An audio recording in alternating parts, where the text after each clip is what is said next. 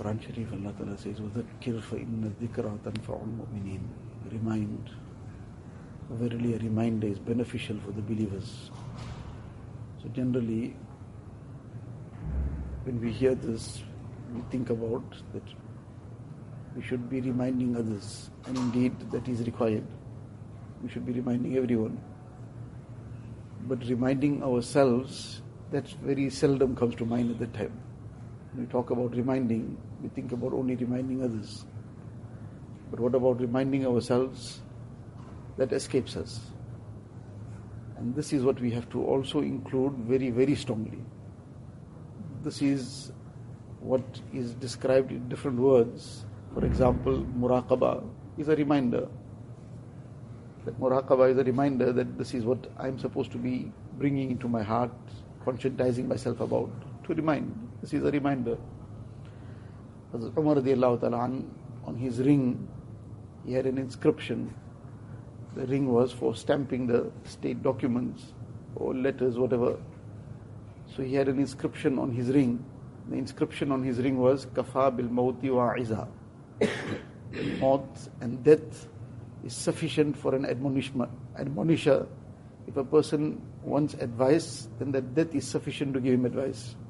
That if he is conscious of death, then that will keep him away from the sins, that will keep him away from neglecting the commands of Allah Ta'ala and the requirements of Deen.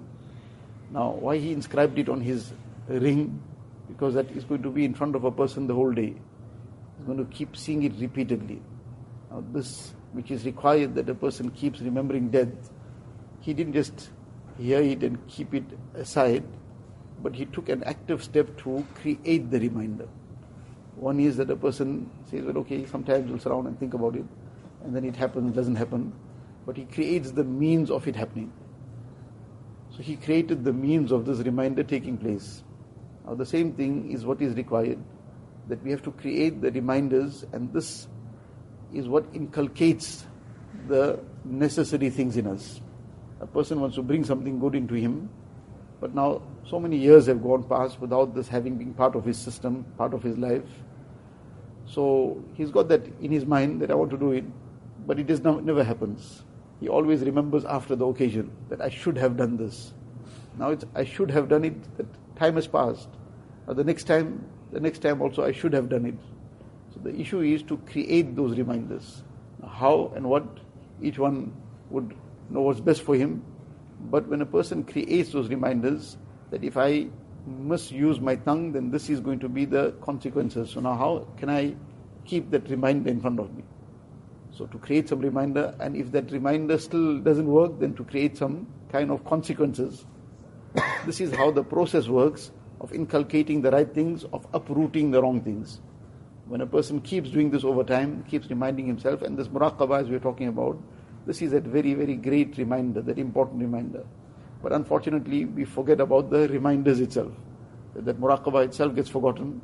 But a person sitting, giving that dedicated time to sit down and ponder about things. Ponder about where his destination is, how much has he improved on his salah, how much has he improved on the way he's speaking, and speaking correctly, how much has he improved on how he's keeping his heart occupied.